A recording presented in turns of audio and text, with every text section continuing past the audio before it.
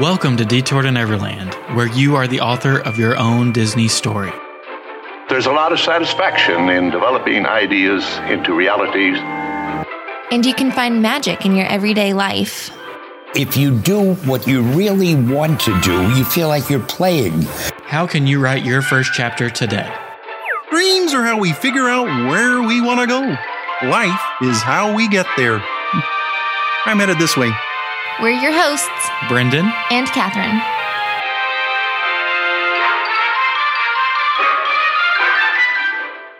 Welcome back to Detour to Neverland. Today is episode number 321. We thank you guys so much for joining us. Today we are continuing kind of our trip report or weekend recap from the 50th weekend, and today is all about Epcot and the new offerings over there. So we're going to talk about Space 220. We were able to visit there for dinner. Harmonious, the beacons of magic happening at the front of the park on Spaceship Earth. All of that is to come. But Catherine, there are only 7 left. It's kind of crazy to even say that, but of course we have to thank the members of our Patreon. It means so much to us if you've already joined us over there. If not, definitely be sure to check out the link in the show notes. We have a lot of fun things going on over there. Especially Brendan is talking about the magnets that we have been sending out. We're down to 7. Kind of crazy. It is kind of crazy. At the very beginning of this, I don't think we've shared this on air. When we first launched the Patreon, we were fully expecting to have to create fake accounts and bribe our family to do it just to make it look like there was some activity over there. But you guys have come in full force, and we are so thankful for everyone who has joined us over there, who has pledged something or just checked it out. We're so thankful that it's getting some attention, and we are happy to have that space over there. But 7 magnets left. If you want to grab one of those first 25, they are going sort of quickly. They're going, which is exciting. They have new homes. Correct. So Space 220, I think let's start there. Does that sound good to you? Yeah, let's start at Space 220 because that's where we started the evenings. Of course, we got to Epcot after our day at school, my day at school, and we were hungry. I also realized that a lot of people don't realize that you're a teacher. They think when you say at school, a lot of people think you're in school. Oh, I mean, I am in a school, but it's not my education that I'm working on. They teach you a lot, though. They do. You keep you're hip because of your elementary schoolers. Oh my gosh, so this is totally off topic, but they crack me up all the time. The other day, they told me that I would be much cooler if I had a nose ring. And they were legitimate. So we're doing it? No, I'm just saying, when you said hip, and it triggered my nose ring comment. And so if you have a nose ring out there, I guess you're really cool. In the eyes of elementary school students. Yeah, 10-year-olds. Me too. I think nose rings are cool.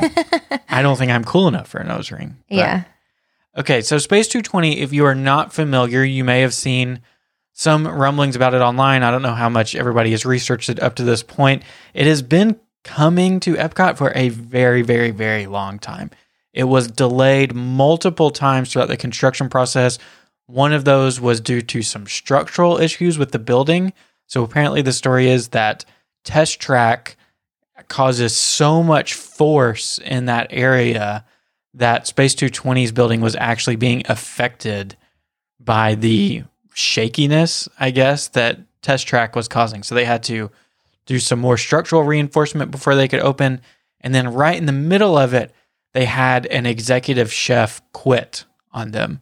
So they basically had to start the menu from scratch about halfway through.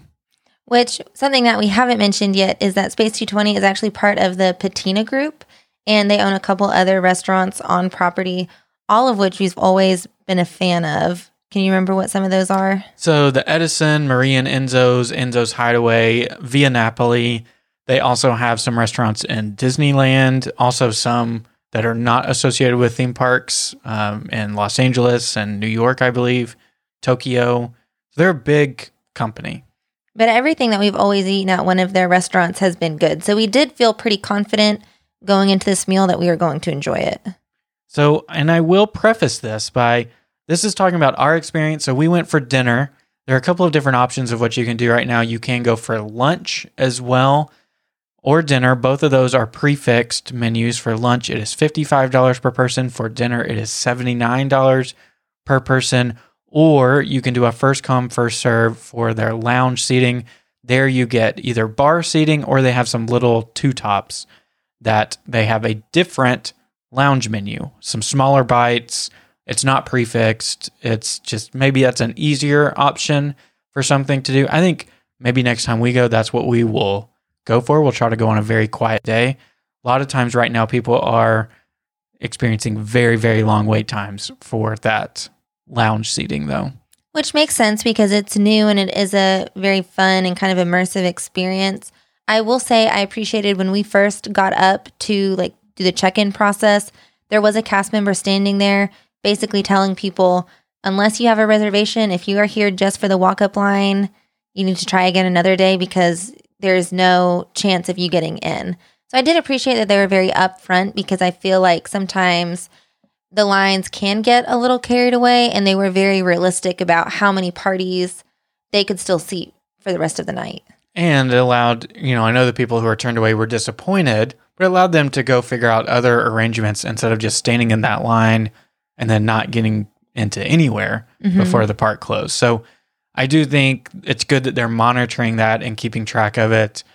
And from what I've been able to gather, we haven't done this, but they will give you an estimated wait time for the lounge as well, just based on how many people that they have in line. Last thing I want to say is, especially when it comes to dining reviews, obviously this is very, very subjective. This is based on our experience and our service. And I mean, spoiler alert, our stuff is going to be a fantastic review.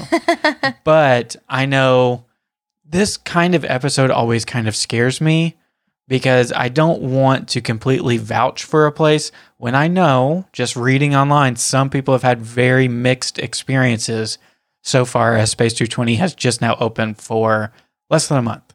They've only been open for about 2.5 weeks. At this point, I just saw a TikTok today of someone saying it was like the worst meal they've ever had on Disney property. Oh my gosh.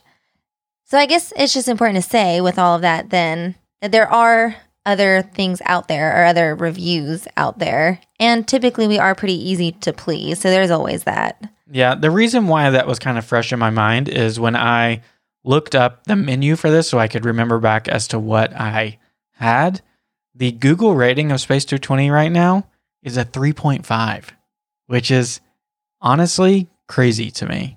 How does that look up one of the other Patina group restaurants that we like? Like look up Maria and Enzo's. Okay. So while you do that, I guess let's start in with the whole experience because I feel like it does kind of set everything up. Oh, Maria and Enzo's is only a 3.6. So maybe people are just very critical because it is expensive. Mm-hmm. I guess that's maybe something to get out of the way. We mentioned it before. $79 per person for a prefix menu is very, very pricey. And that will come into my review at the end of this as well. Maybe that's why a lot of these are not over 4 stars. Not over the moon. Okay, experience. So when we walked up, we did have a reservation. So we were able to just kind of walk into the building. I thought it was interesting. There were almost like 2 different people that we had to get through to walk into the building, almost like the bodyguards of Space 220. Well, kind of 3, almost. There was the person who was directing to the lounge line. Then there was a cast member sitting at an outside desk. And then there was a cast member sitting at an inside desk. So it seemed kind of secretive, which was a fun part of the experience. But then to be able to go up the lift, elevator, whatever you want to call it, we were given a boarding pass, which was pretty cool. It was very futuristic. I don't know, it just made it more fun to me. It was an experience, I think is the best way of putting it, is that all the cast members are in character from that point forward. Everything is kind of building up to this moment. And I thought that riding the elevator up would be maybe a little bit gimmicky. I was completely immersed and I was completely blown away with how realistic everything looked and felt. And I think felt is the key word. I didn't expect to feel things like we did. Mm-hmm. So we got into the lift and there's a cast member in there with you, and he's kind of walking you through what's going to happen as you travel 220 miles into space. So he's talking about things like you might feel dizzy. You're going to feel a change in, cabin pressure, kind of like the things that they tell you when you're on a plane, but a little more elevated. And he's kind of talking you elevated, ba-dum-bum. And he's kind of talking you through everything that's happening as you're moving up. And like Brendan said, you can feel the different clicks. You can see things above you. You can see things below you. And I mean, something that I just really liked is as you moved up, since we are leaving Epcot, you were able to see yourself leaving Epcot and then even see like the state of Florida from above. Which I didn't realize until I watched the video back. In those first few seconds, I think I was blown away just by how quickly things were moving. But they even have the construction like walls up in Epcot whenever you're leaving. And the time of day also matters. So when we went up, it was kind of like dusk. It was daytime. Yeah, daytime leading into dusk.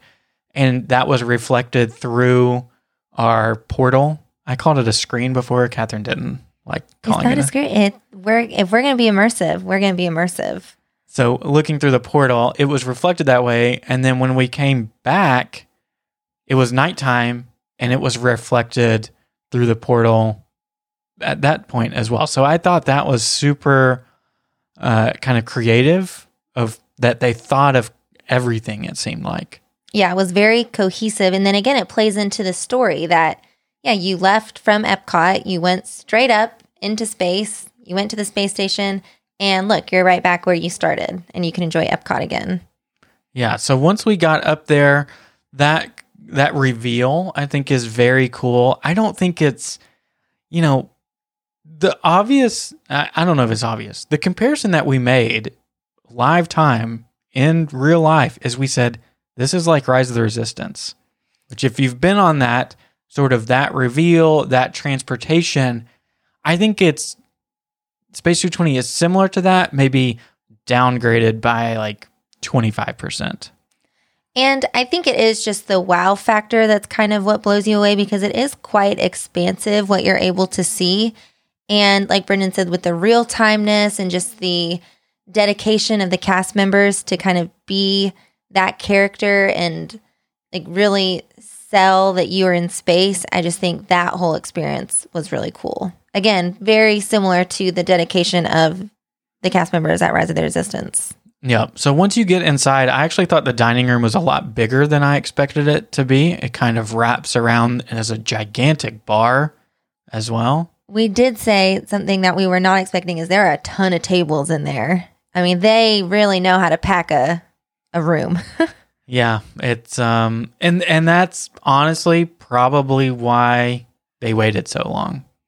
But so that they could pack it a little more, you think? Yeah, which I would say if you're still on the fence about like indoor dining locations and being close to people, I would maybe give Space 220 some time because pretty crowded up there. And you're in a space station, so there's not a lot of airflow. I guess that's true. So as far as where our table was set, I thought we had an okay seat. I think next time I would ask, can we wait a little bit longer and get a table right next to the windows? We were a little bit further back. I had the worst seat of anybody at our table, or do you think you had the worst seat? It might be a toss-up between the two. And the reason why we say worst seat, quote unquote, is just because we had a big circle table. We were with a larger party. It was us and then two of our other couple friends. So there were 6 of us at our table together. We truly, though, had a table for 7, which is such an odd number for a table group, I thought. But the table was huge in itself. And our backs, me and Brendan, were to the big window. So we had to turn around and look, which was fine. It wasn't a big deal. And we spent the whole time talking anyway. One thing to note, and maybe why we got stuck with a table like this, is our reservation was actually only for 5, because that's all that our friend Colleen could get at the time that reservations dropped. And we were just kind of hoping that they would be able to add a 6. So if you're familiar with how they're doing dining now, you do the mobile check-in before, which Space 220 actually didn't have it turned on. the mobile check-in. We had to go You physically. had to talk to a human, yeah. But a lot of times you can add one or subtract at that point when you do mobile check-in. But they've taken that away from some very good restaurants. Sometimes they don't let you add on a seat. But we went up and we said, we have a reservation for 5, but we actually have 6. And they're like, oh, no problem. So can't promise that will happen to everybody, but they were able to accommodate us with no extra waiting. So that could be why I would imagine if we actually were a party of 5, they wouldn't have sat us at a table for 7. Do you think? I mean, that's probably true because then that's 2 extra seats. And I feel like that gets to be a little bit excessive when they're chairs and not like booth seating or anything like that. Because there were some pretty cool booths. So maybe that's where they originally would have put us.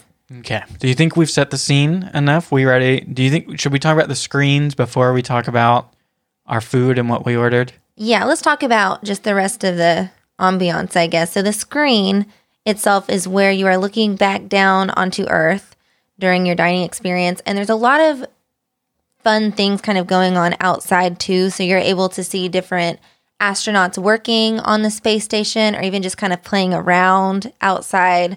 Like we saw one guy who was out there kind of on like a hoverboard space, I don't know what you would call it thing, almost like a snowboard looking thing.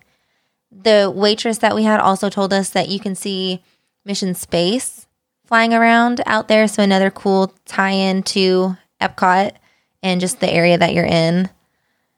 And then, did you see anything else? No, and I think that's maybe where one of the big complaints that I've heard so far from some people is just saying that the screens kind of repeat themselves. So if you sit there and you watch it, then you start seeing the same thing over and over again on a loop. And I guess my response would be like, well, how else do you expect them to do it? Like it has to be a loop in some sort of fashion. Now, maybe they should have made it longer to loop it, but because, like we said, our backs were to it, we didn't stare at it. So I never saw the same thing twice, actually. And I kind of liked it that I would, just periodically I would peek over my shoulder and I would look to see what's going on out on the screen. And then I would look back at my food that I was devouring.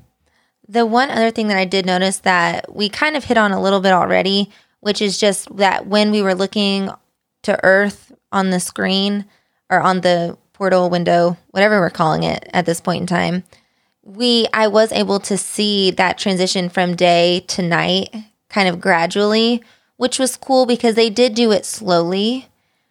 I guess kind of like real time, what you would have expected to see. It wasn't just bam, now it's night. You could see the progression going across the globe, which I liked. Yeah, that was cool. We saw all of our European friends. It was nighttime for you when we were eating. Well, and us. It was nighttime for us, too, while we were eating. Well, we were in like that transition period, yeah. Yeah. By the time we got out, it was night. Mm-hmm. Okay, so food.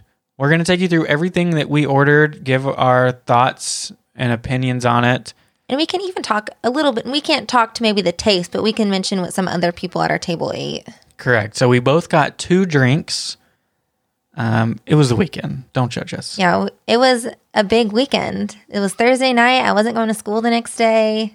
Woo. So I had first the Nebula, Maker's Mark bourbon, pineapple, honey, passion fruit, bitters, and moon dust. Now, truth be told, I don't know what the heck moon dust is. It had a lemon cut into the shape of a star and a sprig of mint. I don't know if that counts as moon dust, but... It absolutely counts. You think? That's moon dust. Oh. I'm just using context because I feel like that had to have been the moon dust because there wasn't any kind of like sparkle or, I don't know, sprinkles or anything in there to count as moon dust. This was a very, very good drink. I would absolutely get that one again. So I've tried a lot of bourbon and whiskey drinks on property now, and that's not a brag. It's just like it's just a fact. It's just a fact of it. And this one was probably top 5. It was nice and refreshing. It wasn't overpowering. I really, really enjoyed it. And honestly, if I start with a good drink, there's a high likelihood that I'm going to enjoy the rest of the meal. And so I'm glad I started with that. The second drink that I got was the Red Star. Jameson, Irish whiskey, dragon fruit, fresh lemon, and onyx. This was not good. It was not good at all. I mean, really? Okay, it was good, but it's not what you would expect out of a drink with Jameson in it. It was like a bright pink red color. Here's what I said, and I don't know. Take this for what you will. I felt like it was something that like a college freshman would drink probably out of a cooler. It was like a jungle juice type thing with whiskey. I feel like you could have just left it at it was a jungle juice. You gave us a very vivid picture. Well, you know, some things you can't forget, Catherine. But yeah, I would not get that one again. So then my drinks, the first one I got was the Atmos Spritz, and I got this one because when she described it, she talked very highly about the cotton candy, and it just sounded fun.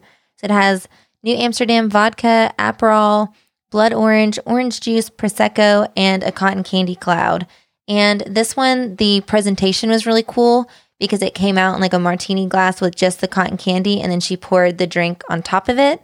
And Brendan was able to get a video of it because she was very considerate in like all of the presentations before they ever did anything cool. They're like, do you want a video? Do you want me? Do you want to record this? Sometimes we said yes. Sometimes we said no. But it was nice of them just to know that that's why a lot of people were there. Yeah. You got to get the videos or it didn't happen. Camera eats first, right? Exactly. It was very good. I was a little nervous that I wasn't going to like it because it did kind of have like the martini vibe. I feel like sometimes those drinks are very strong. This one, it was definitely sweet. I think the cotton candy helped. It was definitely like a red, kind of pink color, if that matters to you. But it was good. The second drink I got was more my speed. It was the Stargarita, which is basically just a margarita. House-made, agave, sour. I don't really know what any of the other words are, but it was a margarita. That's really all you need to know. And it was good. It wasn't the best margarita in Epcot. I still think the best margaritas in Epcot come from the Mexico Pavilion. Ooh, but where in the Mexico Pavilion? This is a hot topic. Ooh, I mean, inside the pyramid. La Cava? Is always good, yeah. The strong ones, though, I feel like are at the little outside booth. They don't mess around out there. They don't mess around out there. But it was a good margarita. I was happy. Yeah, just talking about some other things that people got at our table. So we went with our friends Kelly and Pat. And Pat got the, which one is it? The Jupiter Fizz, which was Hendrick's Gin, Aperol, Grapefruit, and Mango, which I have no idea what that Aperol is, but they use it a lot. Yeah, they used it in my drink too. If you know what that is, that they use it a lot. He liked it so much, he got the same drink twice. And that says a lot. I feel like when you get the same drink twice, that means it's awesome. Yeah, so I maybe wish that I had switched to that one on my second one instead of the Jameson drink. And then our friend Kelly got the Big Tang, which I almost got this because I was saying beforehand, like, they better have something with Tang. Yeah, if you go to space, you need Tang. Yeah. And so it was silver tequila, Grand Marnier, Tang-infused agave nectar, grapefruit, strawberry, served with astronaut ice cream. Now, it wasn't orange. I have a big problem with that. It was the strawberry. It had like that reddish tint. It did not look the way that it was supposed to. I want it to look like Sunny Delight. Well, no, I want it to look like Tang. I guess that's what I'm trying to say. Yeah, wrong 90s drink, Brendan. Yeah. Do they even sell that anymore? Tang? Sunny D? Yeah, I saw Sunny D in the grocery store today. Wow, we should have bought some. What a time. I don't even like it, but it just sounds like something it would be fun to see in your fridge. So yeah, that was kind of the notable drinks. I think the astronaut ice cream with it, I didn't see that on the Big Tang. Did you? Yeah, I'm not sure. It threw us off because apparently we were the only two people at our table who had no idea what astronaut ice cream was. I guess we need to go to the Kennedy Space Center, I guess. Yeah, I guess we live underneath a rock. Maybe it just melted because of the way that it came out. I'm not really sure. One other thing to note before we move on to food is that I wanted some cocktails the night that we went, but I did look at the beer list, and this is an area where I feel like there was a lot of missed opportunities. So if you look at their beer list online, it's Mich Ultra, Modelo, Blue Moon, Stella Artois, Bud Light, Corona. Like those things, they only have 2 beers that I think would fall into the craft beer category, but even then, not really. The Sierra Nevada Hazy Little IPA, that's a national brand. The only local beer that they have is Crooked Can Florida Sunshine Lager, which that's a brewery in Winter Garden.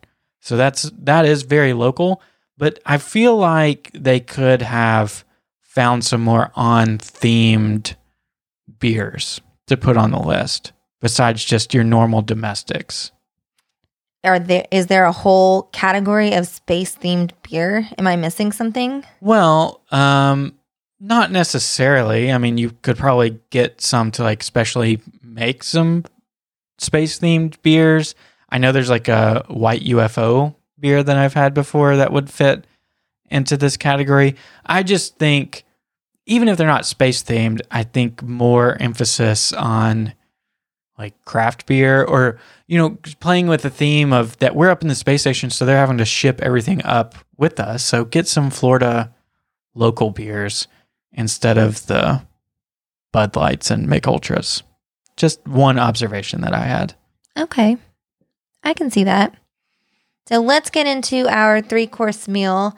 I was very excited for this because I like the idea of a 3-course meal. Like, I just think it's fun. I like knowing that it's all included, even though, like we already mentioned, it was quite expensive. I just like knowing that I get a little bit of everything. Plus, we decided ahead of time that between the 2 of us, we were not allowed to get the same thing, so that we'd get to try more, which is very rare for us. We typically get the same thing.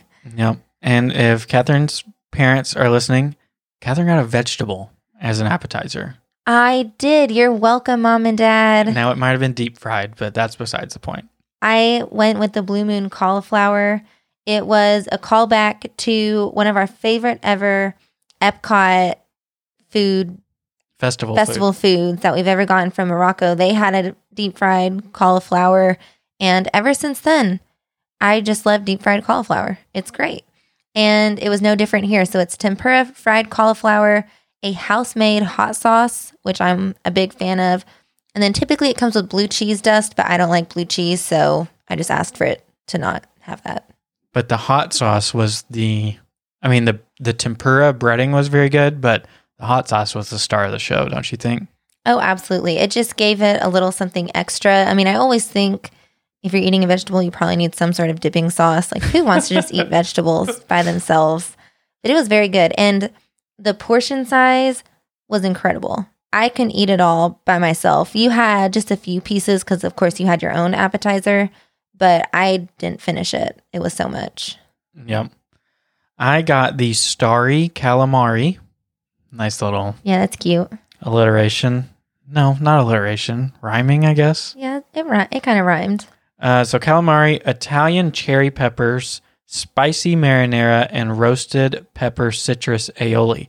So actually now reading back, I didn't realize that was a spicy marinara and not like cocktail sauce. Did you think it was just a normal cocktail sauce? Yeah. But that was your favorite part, wasn't it? You liked the marinara. Well, I said that before I tried the pepper citrus aioli, and that ended up being good because that was almost like a remoulade type dipping sauce. But I really, really enjoyed it. I think sometimes calamari can be rubbery, but this was nice, and the breading was good, and it was very good. I really enjoyed it. Yeah, I had a few pieces too, and I thought it was good. I was going to say that I preferred the roasted pepper citrus aioli, although truthfully, that's the only one that I tried because I just knew I was going to like it. Another thing that we had this conversation at the dinner table, you'll have to let us know what you think. I have always been under the impression that calamari can sometimes be like a full like mini octopus. No. Brendan thought that was ridiculous, but I swear I have seen it before. And that's why I didn't order this appetizer for myself, because I would be terrified if they just put a bunch of little octopi on my plate.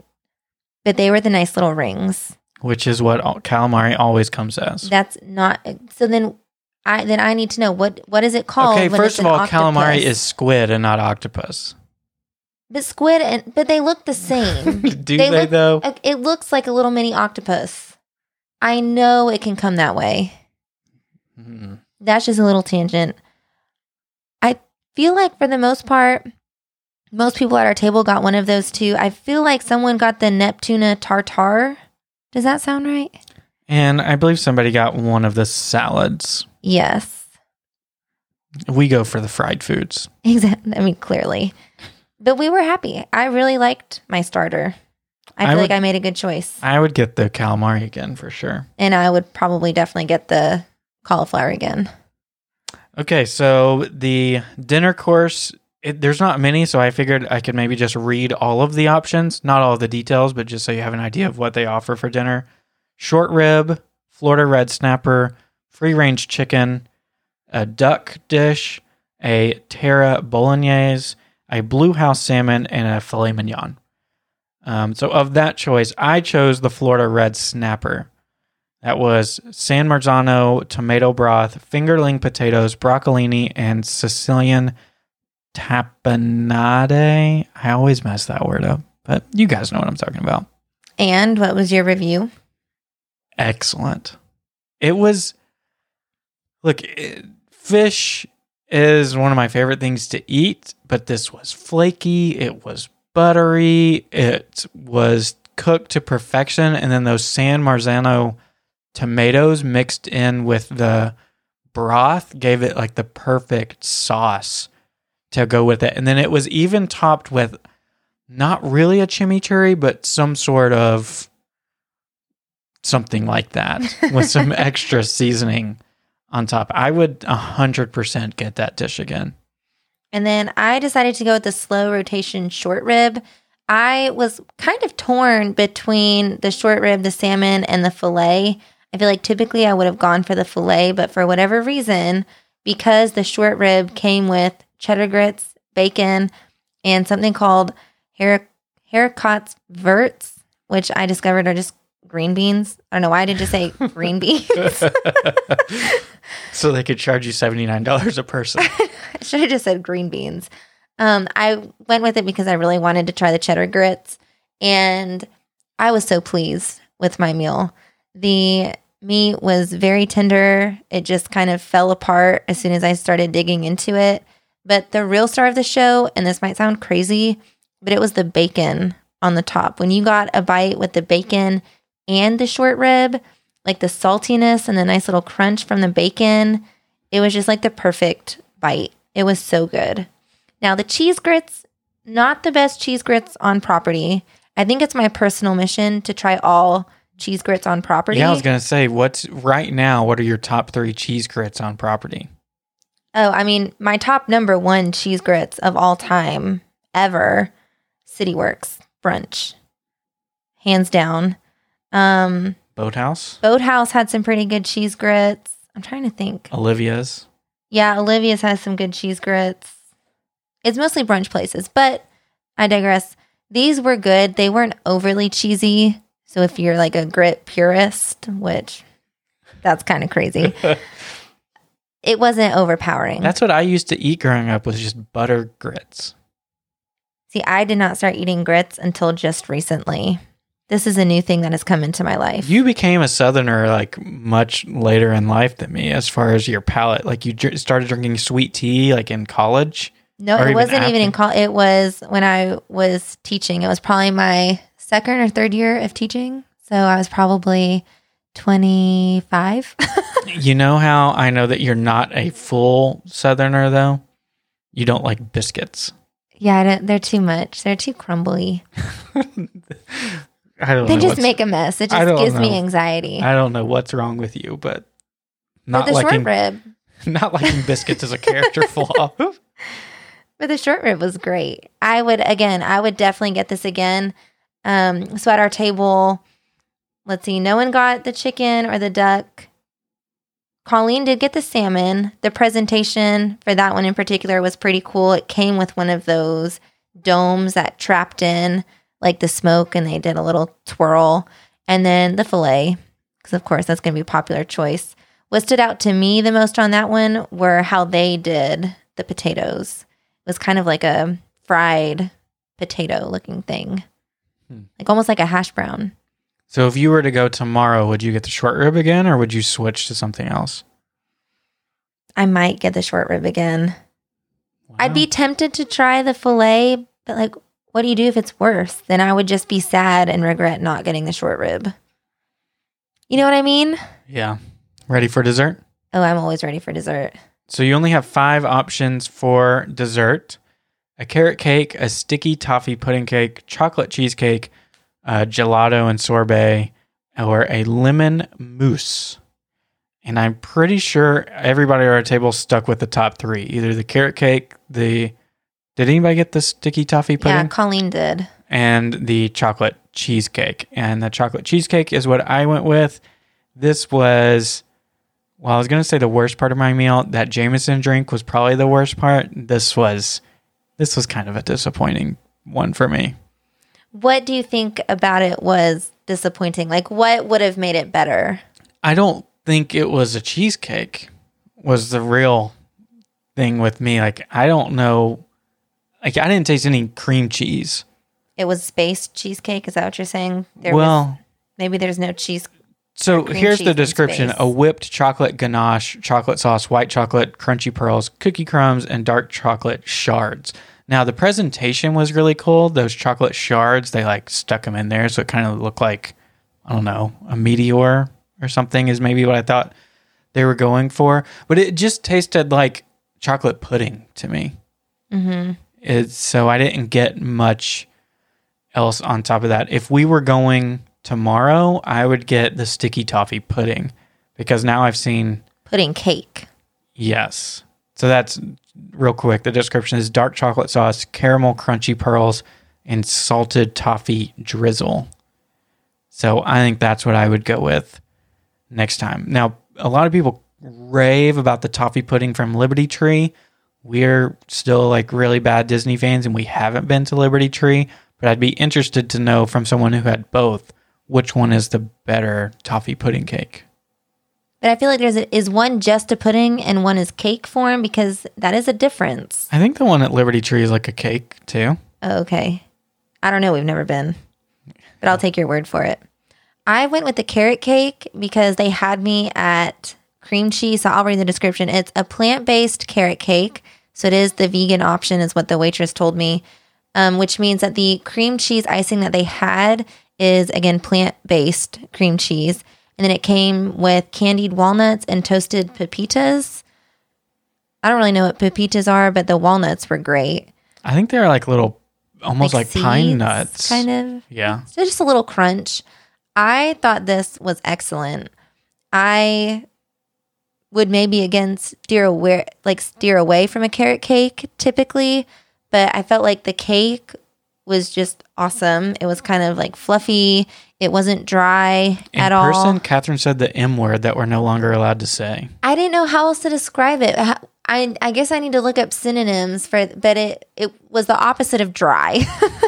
It was just a really good cake. You know, it wasn't super dense, but it wasn't like overly airy to where I felt like I was eating like an angel food cake or anything. How quickly after you said the M word do you think we would get a 1-star review on iTunes? Oh my gosh. We just won't do it then. But the cream cheese, before I ordered it, because I did ask the waitress, who was excellent, by the way, if I should get the carrot cake or the sticky toffee pudding cake. And she said it's kind of 50-50 as far as that's what most people get. Like those are the top 2 chosen desserts. And she mentioned that the cream cheese icing was going to be more of like a whipped cream kind of texture since it's not real cream cheese. But I still felt like it tasted like cream cheese. And then the walnuts just gave it a good crunch. I mean, I ate the whole thing. I wouldn't have known it was vegan. No, I don't. Honestly, that area of the Disney culinary experience, I've never had something that was vegan or vegetarian that was bad. I almost like think that's what you should go to because it's almost like they go above and beyond on those to make sure that they are providing like the best quality that they can for people who have those dietary restrictions. Or just choices if you choose to be. But I mean, yeah, it was amazing. I 100% would get that carrot cake again.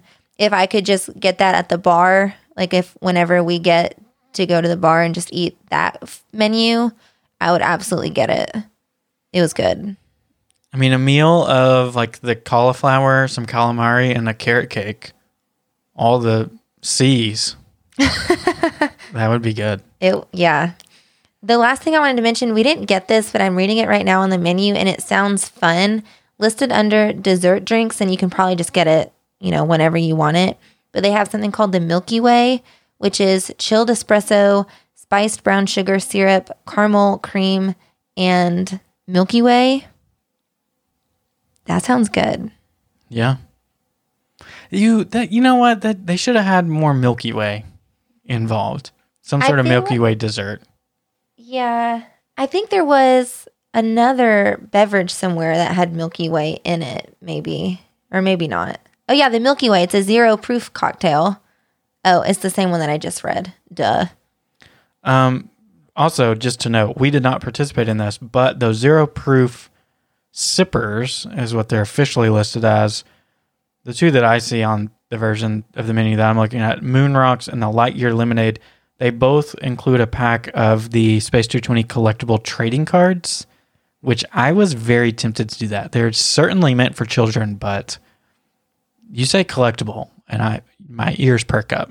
I know. I just clicked on it on the website so I could read about it. It says that they have original artwork and space-themed fun facts on the cards.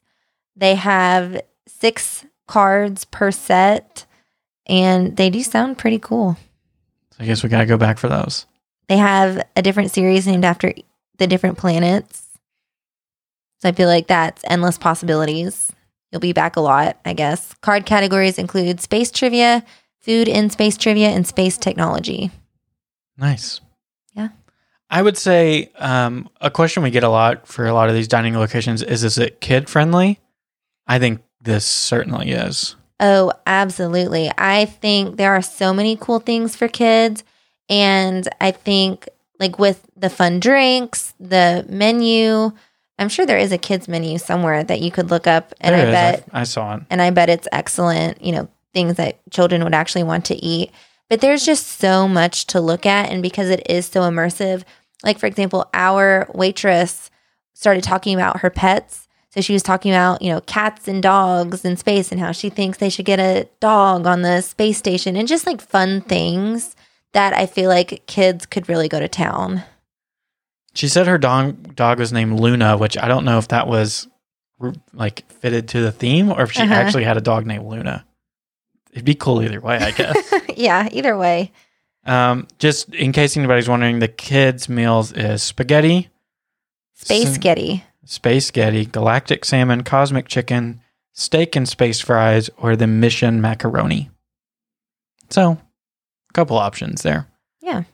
So final review, coming down, we kind of already talked about it before, coming down the elevator was just as cool as going up. And make sure when you do that, you're looking both out of the top portal and the bottom portal, because you will be able to see you leaving the space station and going back towards Earth. And if your elevator attendant is like ours, not elevator attendant, what would you call Space portal thing. Attendant. Yes. They will direct your attention, kind of saying like, okay, now we're going to break the atmosphere and start going back close to Earth. And, then you can look at Epcot as you approach it. And he talked about how because of the gravity, we were moving a lot faster down than we did up, which does make sense. I liked that. And you could feel it. It did feel like you were going faster, I thought.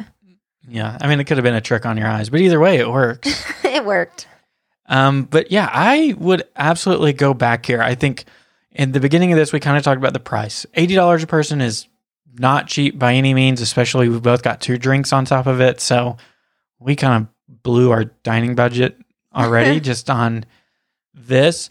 And when you start to get into that range of, $160 plus, going towards $200 with a tip and a little bit past there, that's a place that we maybe once a year, like on special occasions, is what we would do something like that for. And when you start to compare that to other things in that price category, so California Grill, Toledo, Topolino's, things like that, I don't think Space 220 is better than any of those, but I think it's kind of holds its own, maybe at the bottom of that pack. I think the experience itself elevates it in my mind. I think so. If you're looking for just like a nice sit-down dinner for some of the things that you've already mentioned, like just like the kid-friendly factor and the family factor, this is not like a romantic dinner night. If you're going for like an anniversary, is it fun? Absolutely. Was the food good? Yes. But it's not necessarily what you might think of when, you compare it to like a California Grill or something like that. It is a fancy, more expensive meal, but it does kind of fall into a different category because of the experience. Yeah, so my recommendation would be go for lunch if at all possible. I think I would feel much more comfortable paying $55 a person rather than $79 a person, and I would even say the lounge might even be the best option available to get the experience more than anything and get some of those smaller bites. And I think you can order off the prefix menu if you choose to go that route, if I'm not mistaken. Well, when you look at the menu, there are prices listed next to all of those things, which would lead me to believe if we were just to sit at the bar, I would be able to just get an order of like cauliflower because they all have individual prices listed. That's a good point. So I'm not sure exactly, and it might change over time. If they're super busy right now, they might just say, no, you're at the bar, you get the bar menu, and that would be fine. But it could be a little either way, maybe. Yeah. But either way, I think this is a wonderful addition to in-park dining. I think a lot of our favorite restaurants on Disney property right now fall outside of the parks, at the resorts or at Disney Springs. So I think having an option like this that is within a park, it's kind of gate kept by an admission ticket. So maybe once things thin out a little bit, it'll be a little bit easier to get into. Who knows? Well, time will tell on that. But I'm encouraged by the fact that they are trying to elevate in-park dining. I wish they would add more to, like Epcot was probably already the best in that matter. Like I think Hollywood and Magic Kingdom need a lot more of that, but I'll take it where I can get it. Yeah. And I think that's a pretty fair review. Harmonious. Okay. So let's start by saying we knew we were going to watch Harmonious this night.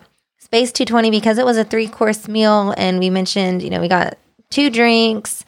It is a whole experience. We were in there for a while. So we were kind of watching the clock, and we knew that we were getting closer and closer and closer to showtime. We ended up asking for the checks before we got dessert, so we could basically stuff our dessert in our mouths and then run, which means we were just a teeny tiny bit late to the show, and we didn't have like front row seats. So I feel like that does play into our experience. Now, we did watch it since then, just on video so that we could see everything again, just in a better light. But I guess the first thing that I'll say about it is seating and your viewing spot does matter. That hasn't always been the park for Epcot shows, but I think 100% to see Harmonious and get a full experience, you need a good seat. Which to me, personally, I find that a little disappointing. I think that when you're there front and center, it's an excellent experience. But to me, that's always been the allure of Illuminations or with Epcot Forever, is that you could really view it from anywhere as long as you could see World Showcase Lagoon. Illuminations a little bit more so than Epcot Forever. Epcot Forever, you just needed to hear the music and see the fireworks. But for Illuminations, you needed to see the globe, but you could view it from all 11 countries and see it. With Harmonious, just the way that they have these barges set up, really, I think you have to be at Port of Entry or Japan, maybe America, but like the Gardens Theater blocks a lot of those prime locations, and would be on the other side. Germany, maybe a little bit. See, I think that's getting too far away. I feel like you do really need to be kind of out in front of it, because Pat and Kelly said that they watched it from like Mexico for the very first time because they saw it the night before, and they said that wasn't great, that was a little too far off center. So that's kind of what we're talking about when we say you need to be kind of dead on, is from things that we've heard and from kind of our experience this first night, you do need a good viewing spot because there are projections and the show relies fairly heavily on those projections, just like a Magic Kingdom show. Which to me, this is just personally how I have always viewed the Epcot fireworks, is that they're not something that you camp out for, in my opinion. I've always viewed the Epcot fireworks, no matter which show it is you're experiencing the countries until the very last minute, and then you just kind of step outside, you view them, and it's pretty much the same show for everybody, no matter where you are at that point. And I feel disappointed that is not the case with Harmonious. You certainly can.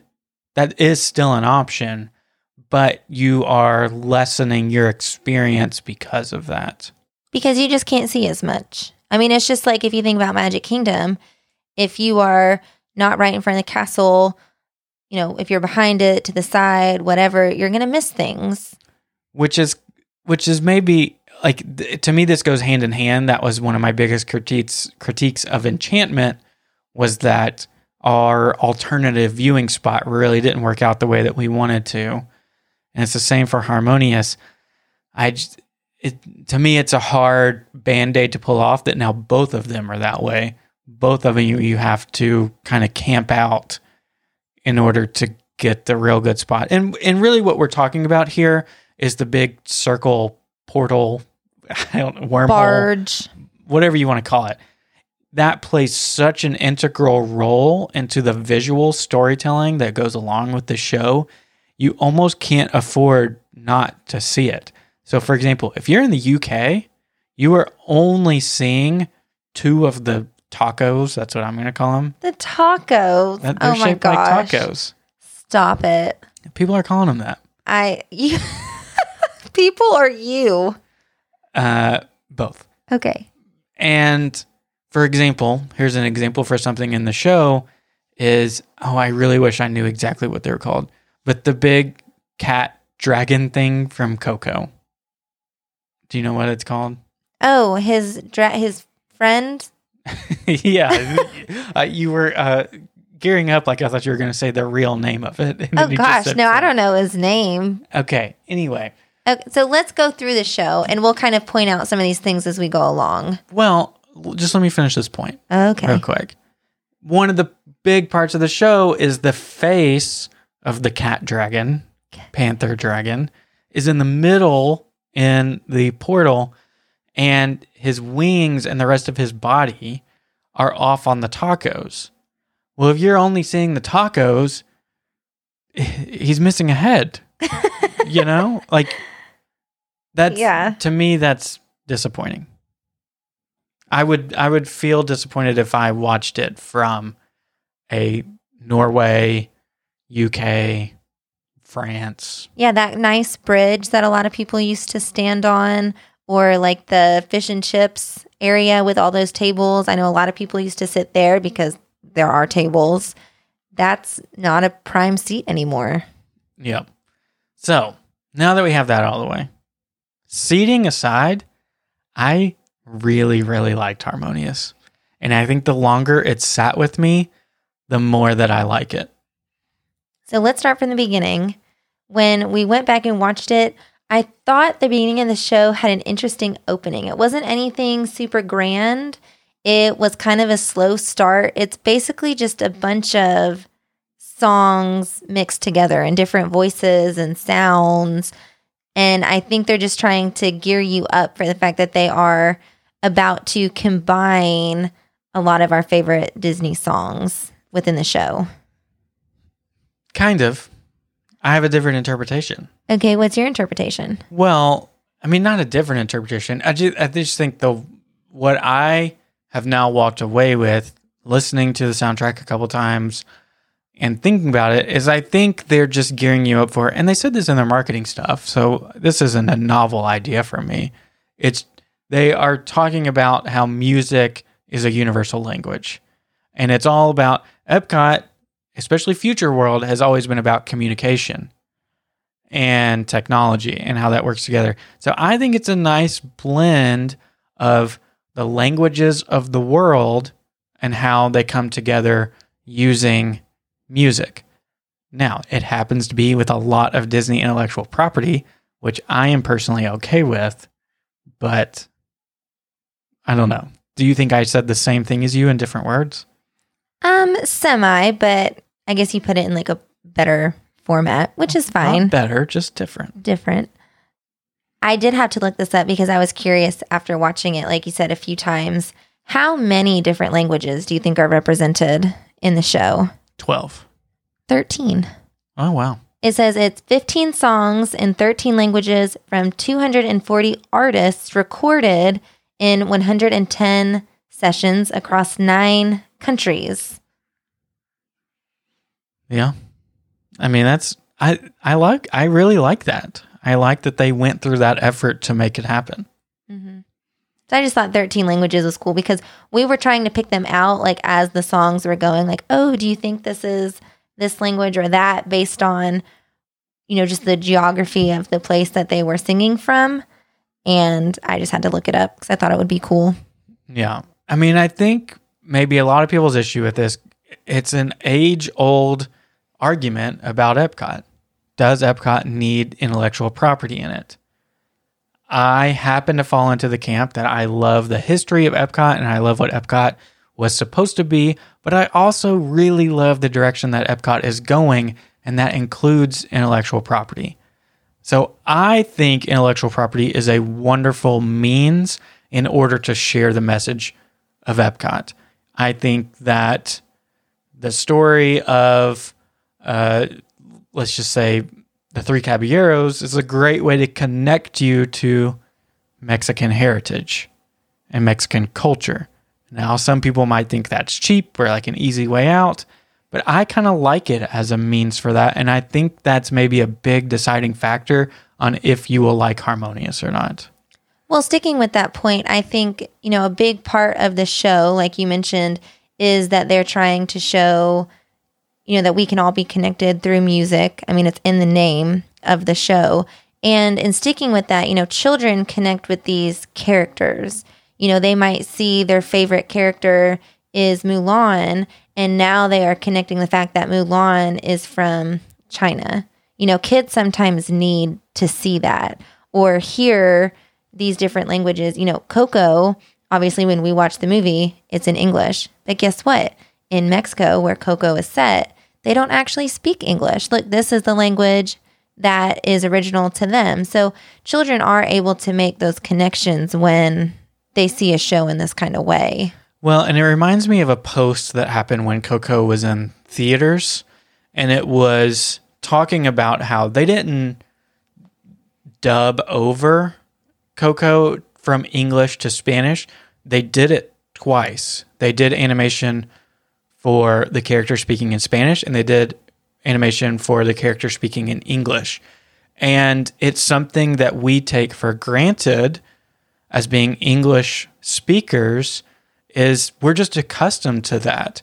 And I'll never forget people sharing their experiences of going with their parents who didn't know English and being able to enjoy the movie in its original form where the words match up with the mouths of when they're speaking. And for that reason, I think this show shows that same thing of, this same song, Remember Me, is sung in English and in Spanish, and showing that connection of how you're able to communicate that way, I think is really cool. Well, and the fact that they did that with other popular songs too, and it's like you're still kind of singing along in your head. Obviously, for us, it's English because that's our native language, but they are singing in Chinese or, whatever other language it is. At one point, we thought since it was Hercules, maybe they were singing in Greek, but we still know the words. Like we're still singing it in French, our heads. yeah. Yeah. And it's pretty cool.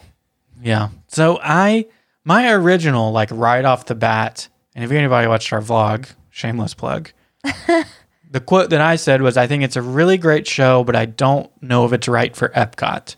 I thought maybe this would be a good show for like Hollywood Studios, because my first impression of it, that it was just celebrating Disney movies. And I think the longer that it sat with me and the more that I listened to the narration at the beginning of it and more that I listened to the original song of it, it does paint a beautiful picture and share a really wonderful message specifically about language and communication and how we're all in this together. No matter if we speak different languages, we're all together. The same stories resonate with all of us.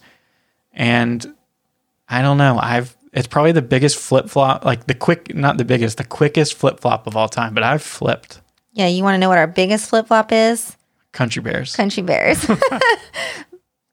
So let's go through some of our most memorable scenes, because I do feel like this show is beautiful.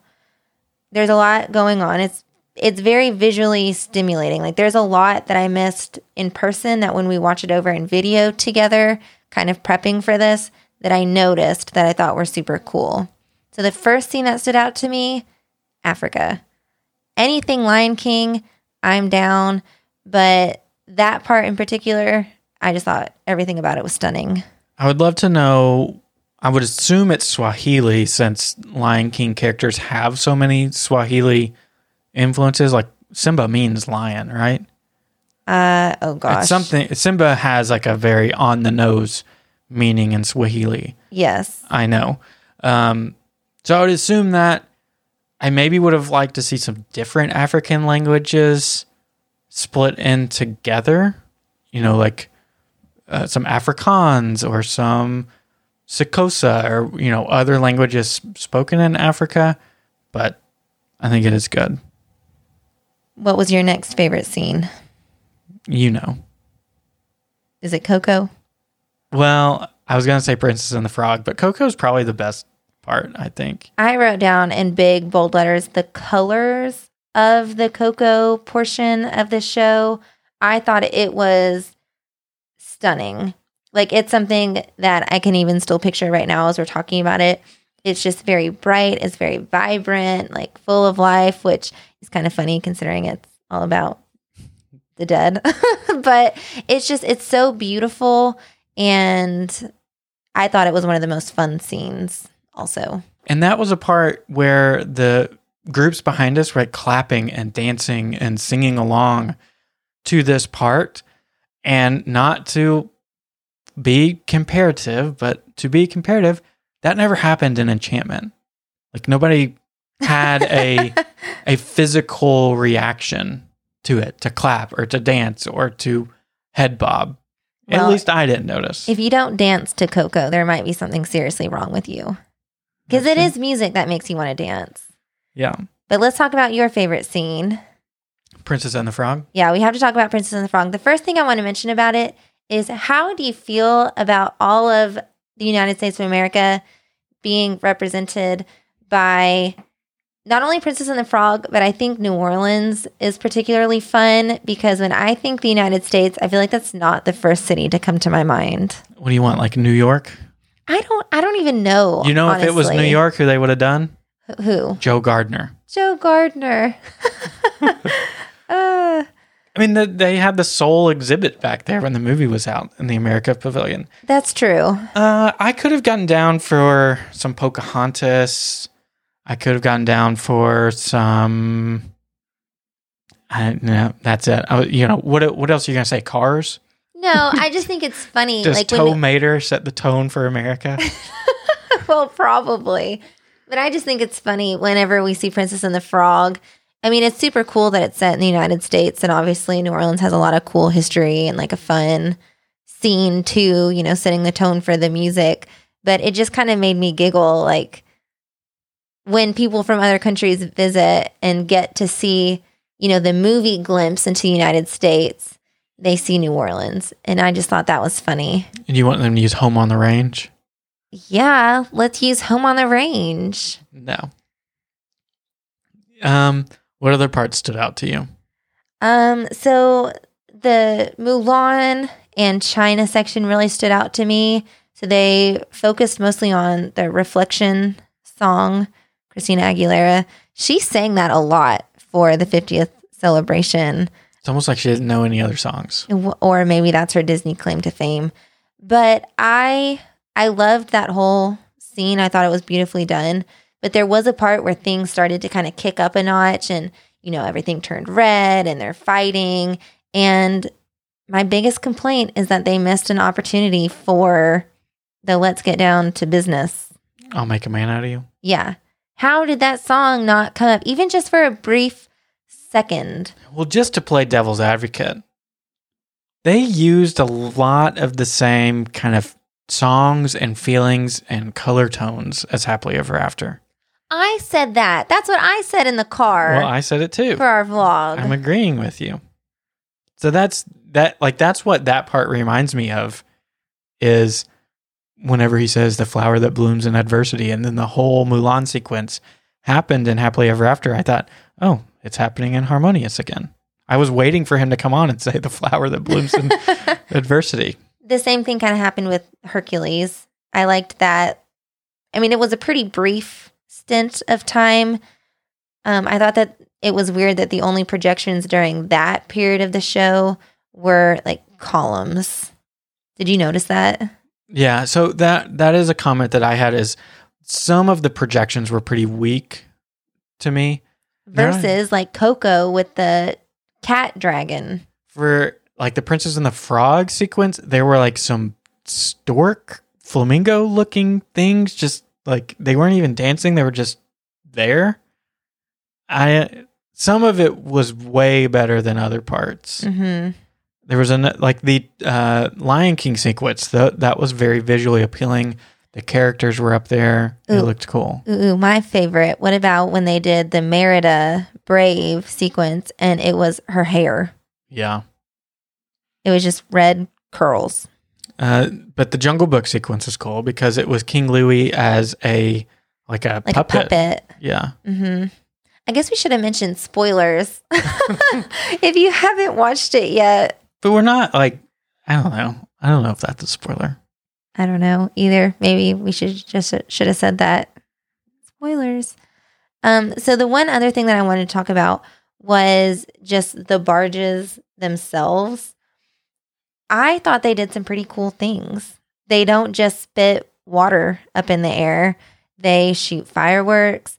They move around. So I thought it was really interesting to just kind of watch how like the arms of the barges move. Sometimes I thought the movements were a little unnecessary. I didn't quite know what they were doing. But other times, like when they were doing the Arabian Nights with Aladdin, it turned Brendan's tacos into genie lamps. Did you notice that? Yeah. And I thought that was really cool, the way that they were able to move the arms and give it that look.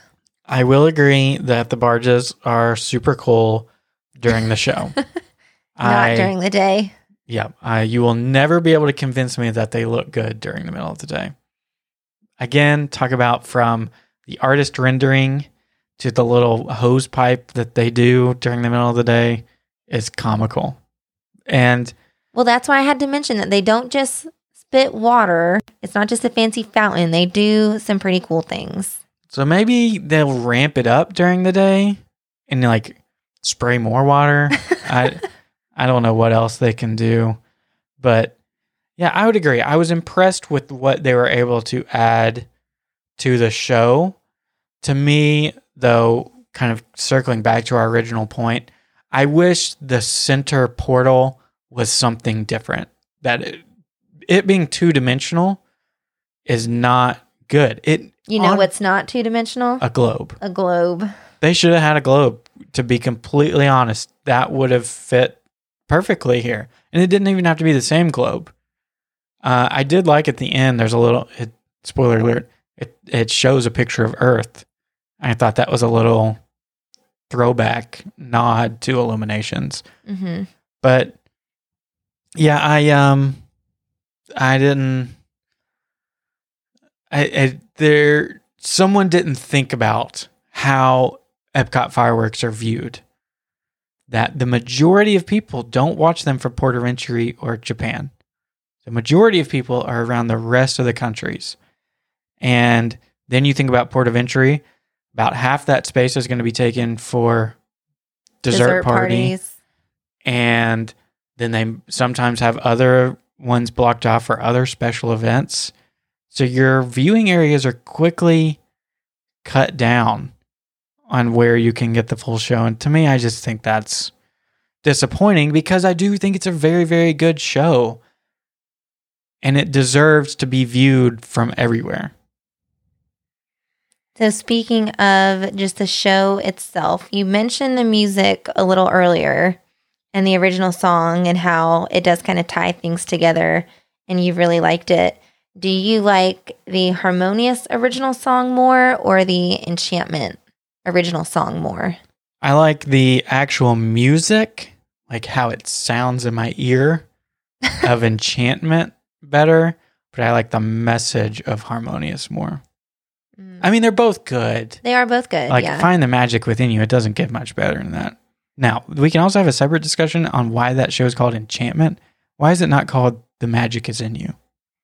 Because maybe that doesn't roll off the tongue. Well, they say it about 50 times. Well, they do. I like the Magic Kingdom original song just a little bit more. I think because it is a little more obvious.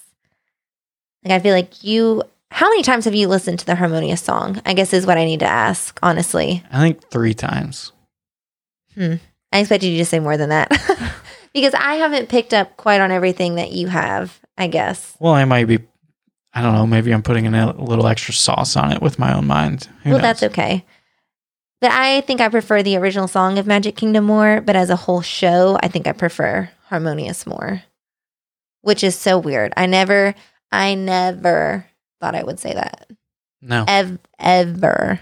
No, we've been Wishes and Happily Ever After purists for as long as we can remember. I mean, that's been the only 2 shows that we've had while we've been alive, right? No, there was one before Wishes. I'm sure there was, but I don't remember. Those are the 2 that are most prevalent of what we experienced. And yeah, it's, I guess we maybe should have said at the beginning, we weren't huge fans of Illuminations. It never hit home with me. That one was like a little too slow for me, I felt like. And again, I think it honestly just comes down to, and there's no right or wrong answer. It just comes down to, how do you view Epcot? Do you like IP? Do you not like IP? And I think that's a big determining factor on if you will like this show. And I used to be no IP team. I've since switched, probably because they introduced Guardians of the Galaxy, and I'm not going to be against that in any way whatsoever. But I don't know. Do you think that's fair to say that's probably the biggest factor on if you will like the show or not?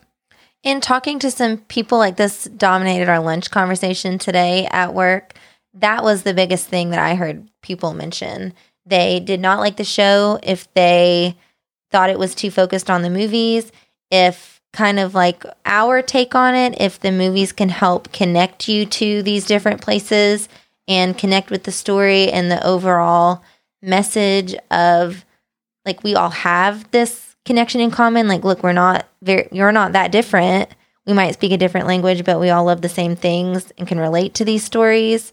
Then I think it can be a really nice show and a really good message.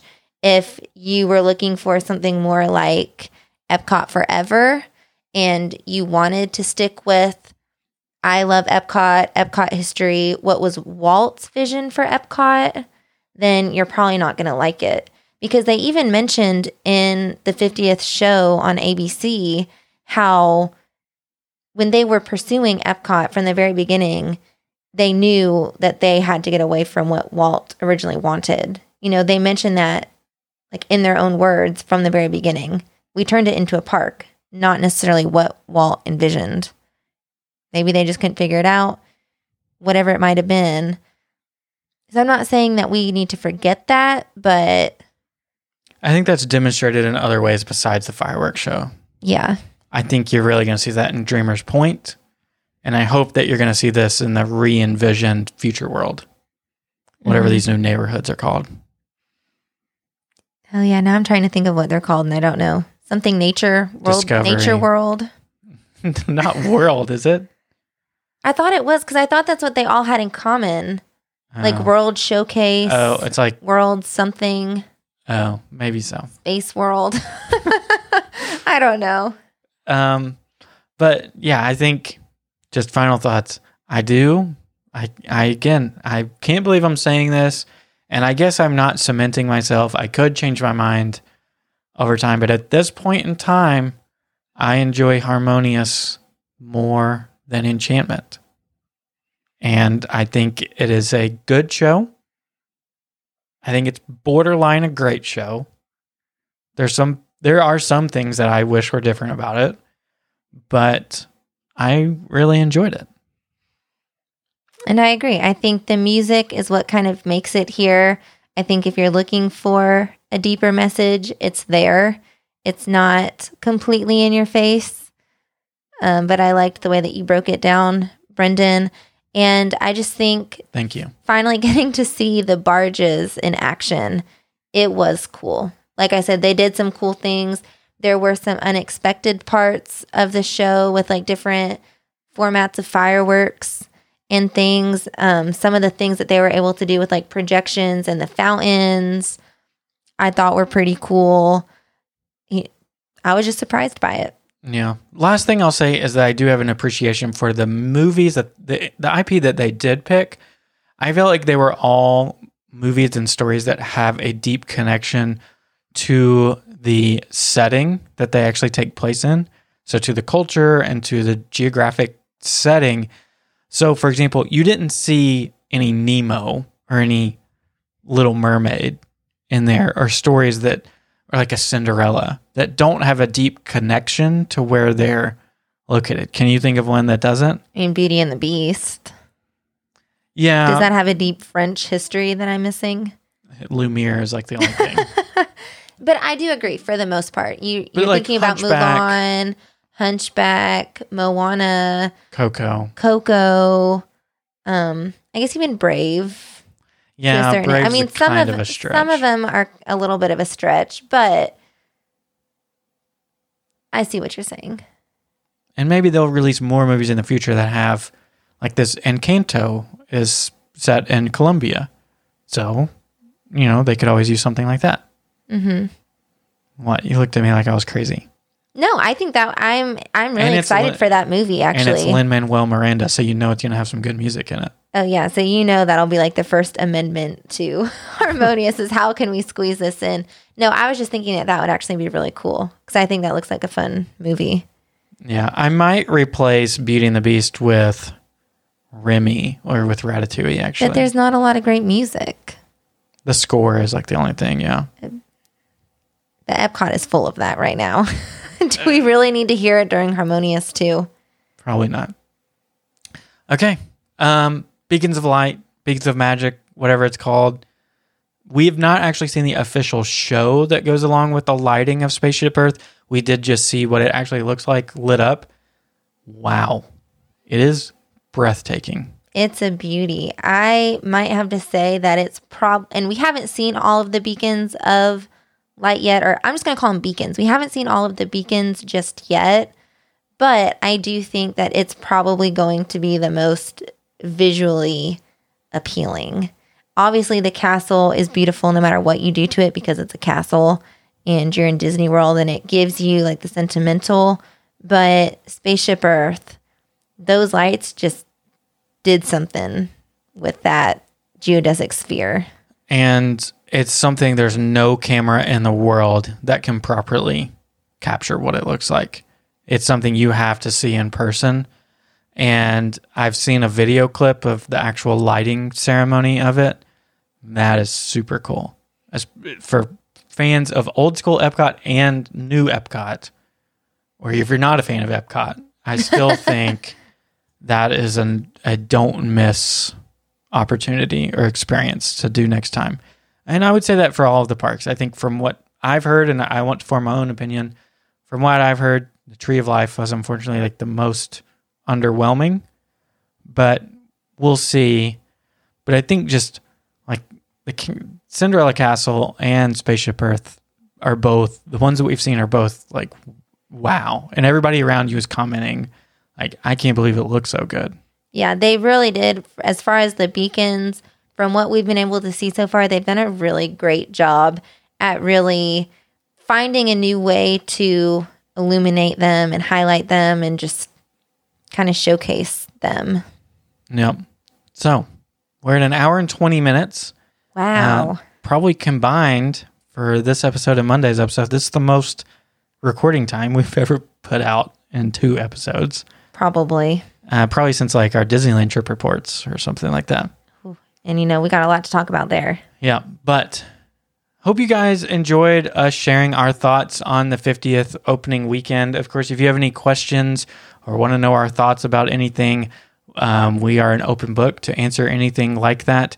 We have a new vlog up today that has our experience from Magic Kingdom on the 50th that we'd love for you to check out. You can also check out the previous one that has our day that's the same of what we just talked about, of Space 220, Harmonious, and the Beacon on Spaceship Earth. Love to have you check us out over on YouTube. And as always, patreon.com/Detour to Neverland. You can check out our Patreon, see if it's something that you might be interested. We'd love to have you join us over there. Just one tier, just $5 is all we have it set up for. We want to keep it simple, make sure that we can deliver something that is of value to you. So we thank you so much for listening. Any last thoughts you have, Catherine? No, I've had a lot of fun kind of reliving our weekend. It was honestly one of the best weekends that we've had since moving down. I feel like I can say that confidently. And I hope that if you're coming down, like Brendan said, if you have any questions, we're an open book. We'd love to give you just our honest opinions on what we've experienced. And that's about it. One last thing. We're not a planning podcast. However, if we were, my advice would be not to make anybody panic, but international travelers can come back starting November. I think it's November 12th.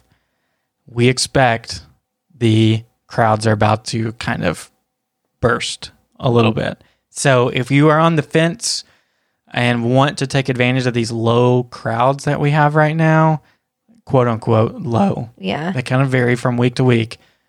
Might want to see if you can book a last minute something and reach out to our friend Hannah. Her information is down in the show notes if you want to get that ball rolling. But just like a word to the wise little nugget, if we were a planning podcast, that's what I would tell you. That'd be your advice. But I'm not, because we're not a planning podcast. So No. Thank you guys for listening. We will chat with you on Monday. Thank you for listening to Detour to Neverland. Make sure you subscribe and leave us an iTunes review if you enjoyed the show. Between episodes, you can find us on Instagram at Detour to Neverland or visit detourtoneverland.com. We appreciate you letting us be part of your day. See you real soon.